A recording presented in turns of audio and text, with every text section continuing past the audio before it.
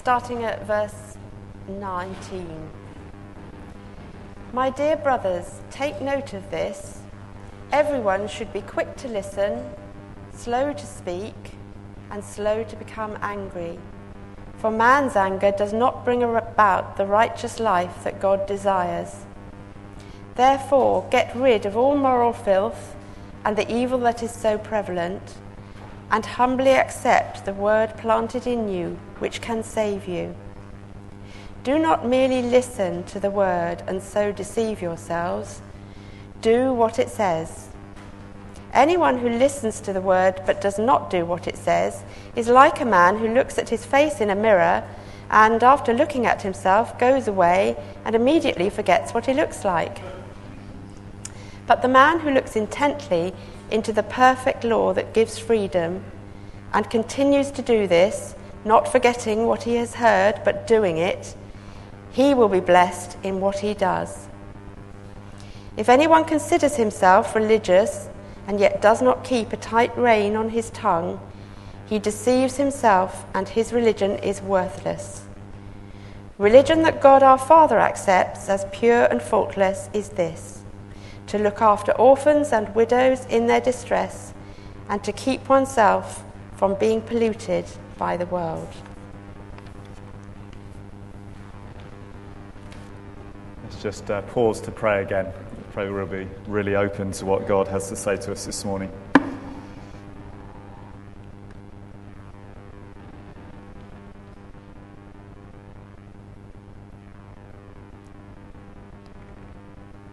Just in the stillness, acknowledge the Holy Spirit's presence.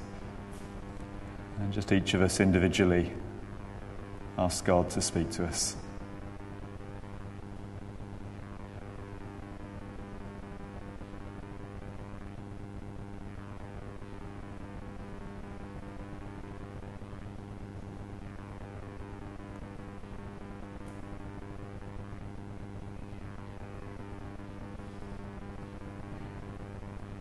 Amen.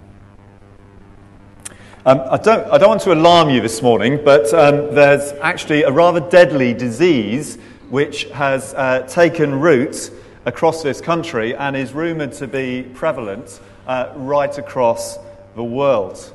The NHS is sadly ill-equipped to deal with this one, and no amount of increased funding will stop its spread. It's pretty serious because no one is immune to it and the prognosis is variable. It was first diagnosed in the church 2,000 years ago, and large numbers of cases of this disease have been identified in every century since. All of us, every single one of us here, needs to be very mindful of it, wary of it, and take preventative measures. The disease goes by the Latin name of Nominalis Christianicus. Nominalis Christianicus, known to some as nominal Christianity or half-hearted faith. And God's word has the only effective analysis of both the symptoms, the side effects, and the cure. And so we're going to take a closer look this morning through these few verses from James, who was all too aware of the nature and the implications of this dreadful but often undiagnosed disease. Because he has seen the effects of Nominalis Christianicus amongst the Jewish converts to Christianity. And he writes to them to warn them and to protect them. And he, within these few verses we had read to us, we see some of the causes, some of the signs, some of the side effects, and hints as to the cure. Some of the causes, some of the signs. First of all, an attitude that says, well, I'm saved by faith, so what I do and how I live doesn't actually matter. And that, of course, is a real distortion of Paul's teaching. Paul was pretty hot on salvation by grace through faith. But if we were to read his teaching in Ephesians 2, where he uses that very phrase, for it is by grace you have been saved through faith, And this not from yourselves, it is the gift of God, not by works so that no one can boast. He continues, for we are God's workmanship, created in Christ Jesus to do good works, which God prepared in advance for us to do. And he was very clear, saved through faith, not by works, but created in Christ Jesus to do good works. So the evidence of true faith is applying it in our daily lives, living it out in good works. Those works don't save us, but they're evidence of what God has done. If there is no evidence through what we do, then perhaps we've been struck down with this nominalis Christianicus. Another sign is a laziness, an apathy, which leads us to pay lip service to God's word.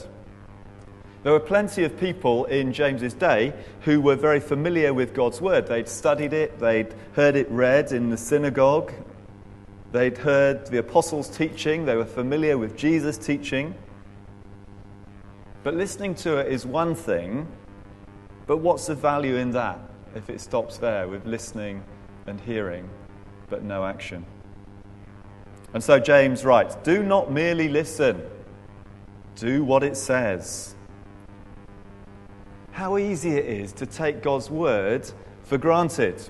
2,000 years on from James's time, we have the privileged position of having access to God's word in print form, through hearing it read in church, home groups. We can access God's word on our phones, via the internet. And nowadays we can even ask Alexa to open the Bible app and read to us without moving from our beds. If you don't know who Alexa is, ask your children or grandchildren. And James describes God's word as the perfect law that gives freedom. And yet we all know how easy it is to listen to God's word but not to apply it, to read it and quickly forget. I know there's some days when I do my daily Bible reading, 8:30ish in the morning, whatever time, and if you were to ask me at 11 o'clock what I'd read that morning, I would struggle to tell you. Does anyone else suffer from that, or am I the only one? Another cause or sign is I-itis. I-itis. Being so concerned about my own well-being that I ignore the needs of others and fail to respond to the needs of God's world. And it seems that this is just as prevalent amongst Christians as it is in wider society in terms of recognizing the needs of the world. Thinking about my rights, my comforts, my well-being. It means that we can see the needs of the wider world lived out, played out on our TV screens, on the internet, in the newspapers. But then we can just switch off and forget about them because there's some more pressing need in our lives. James gives a very practical example of where people are missing out and missing the mark when he talks about the exercise of faith in caring for widows and orphans as a real mark of true faith. There's a few other side effects that are listed in this passage and throughout the book of James. A person suffering from nominalis Christianicus might display some or all of these symptoms. They might display signs of loose tongue syndrome. And that can have various forms. It can involve sounding off about other people. It can involve making judgments about others. It can involve angry outbursts, gossip, slander, snide remarks, offensive language. All as a result of not truly taking on board the teaching of Moses and the prophets, Jesus and the apostles, not submitting to the renewing of the Spirit in our lives. And it's incredibly destructive and life-denying. Another side effect is being led astray by destructive behaviours, by obsessions and addictions. This is closely linked with I-itis, searching for fulfillment or blocking out pain. Another side effect is just a loss of perspective, forgetting who or whose we really are. That image that provoked a little giggle, the one of looking in the mirror and forgetting what we're like. We need to remember who we are and whose we are. James is hot on this, keeps bringing people back to God. God's choosing of us, his generosity towards us, his purposes for us. This is serious stuff, this nominalis Christianicus, and none of us are immune from it. We can be going along quite nicely for months, even years on end, and then some of these symptoms can just creep up on us and catch us unawares. We may not notice them. It may need someone else to point them out to us. Perhaps that's why James puts quill to parchment. And we'll see in the later chapters of this letter how he'll return to the symptoms and the side effects as he talks more about faith and works, about the use of the tongue and the misuse of the tongue, as he raises issues of mercy, of living God's way. Well, I guess what you all want to know is there a cure? Do we just have to try a little bit harder to overcome it? Or once afflicted, are we struck with it for the rest of our lives? Well, there's good news and there's bad news, inevitably. The bad news we've had already, actually, the fact that none of us are immune. It might show itself in a variety of ways, in many different settings. Just when we think we've dealt with one symptom, another one comes to the fore. And it's a lifelong challenge. So far, only one human being has avoided it completely. But the good news is, there is a course of treatment, and the long-term prognosis is good if we act on the good doctor's advice. One of the treatments that's advised is prayer. Talking to the Creator, being real with him, listening for his voice, seeking his transforming Spirit's work in our lives. Another treatment actually is the Bible, God's Word, reading, reflecting, ruminating on it, seeking to apply it, receiving and believing the promises of God and his salvation story, reflecting on how our lives match up and acting on God's commands. And another treatment is fellowship, meeting with like-minded folks, with fellow sufferers of this disease, encouraging one another, spurring one another on. Clinical trials demonstrate there's a marked improvement in the vast majority of patients following these treatments. The manufacturer's recommendation is that you take all three treatments in unison. Whilst taking just one of them has shown some signs of benefiting patients, research shows that has often led to a relapse. Whereas all three on a regular basis, whilst not providing a guaranteed cure, does appear to have a significant health benefit and a greater success rate, and leads to positive changes in behaviour and outlook and the impact on the wider world.